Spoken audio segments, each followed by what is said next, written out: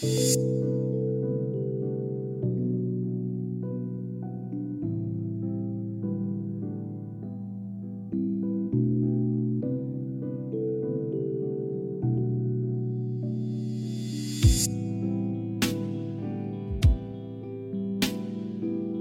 and welcome to Finding Balance.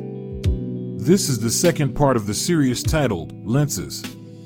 In this episode, I will be focusing on the socioeconomic lens, which is a lens that is shaped by a person's economic and social status.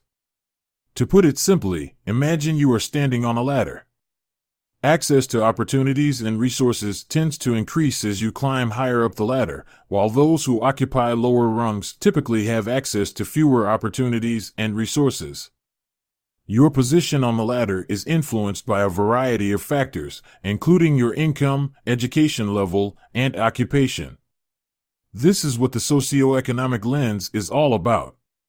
This lens can have a significant impact on how you perceive and interact with others, as well as how others perceive you. Your socioeconomic background can shape your life experiences and consequently influence your values, beliefs, and priorities in ways that may differ from those of others. These differences can sometimes lead to misunderstandings or conflicts, particularly if you are unaware of your own biases and assumptions. Dr. Alana LeBron, an assistant professor of social work from the University of Denver, mentioned that one of the challenges with the socioeconomic lens is the potential for stereotypes and generalizations. It's important to recognize that socioeconomic status is just one aspect of a person's identity and that people from all socioeconomic backgrounds have unique experiences and perspectives. So what are some of the strengths of the socioeconomic lens?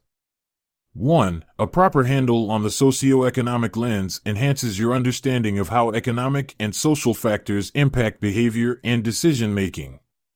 2. It raises awareness of the effects of income inequality and the uneven distribution of resources and opportunities. And 3. It can foster empathy and understanding towards people from different socioeconomic backgrounds. Those are some of the strengths of the socioeconomic lens, so what are some of its weaknesses? 1. The socioeconomic lens can lead to stereotypes and generalizations about certain groups of people. 2. It can create a sense of superiority or inferiority based on one's socioeconomic status. And 3. It may ignore the intersectionality of multiple identities and experiences. So how can you foster the strengths of the socioeconomic lens while mitigating its weaknesses? First, to understand others' perspectives, regardless of their socioeconomic status, you must be aware of your own biases and assumptions about people from different socioeconomic backgrounds. This will help you avoid making generalizations based on their socioeconomic status, and instead, engage in conversations and listen with an open mind to learn about and understand the complexities of their lives and experiences. Second, you can recognize that socioeconomic status is not the only factor that shapes a person's identity and experiences. Everyone has their own unique story, and their socioeconomic status is just one part of that story. And finally, you can learn about the effects of income inequality and the social determinants of health and well-being. And take it a step further by supporting or participating in community programs or organizations that aim to address social and economic inequalities. Well, that's it for today. I hope you have learned something new about the socioeconomic lens. Don't forget to subscribe to this podcast and share it with your friends and family. Join me next time for part 3 of this series.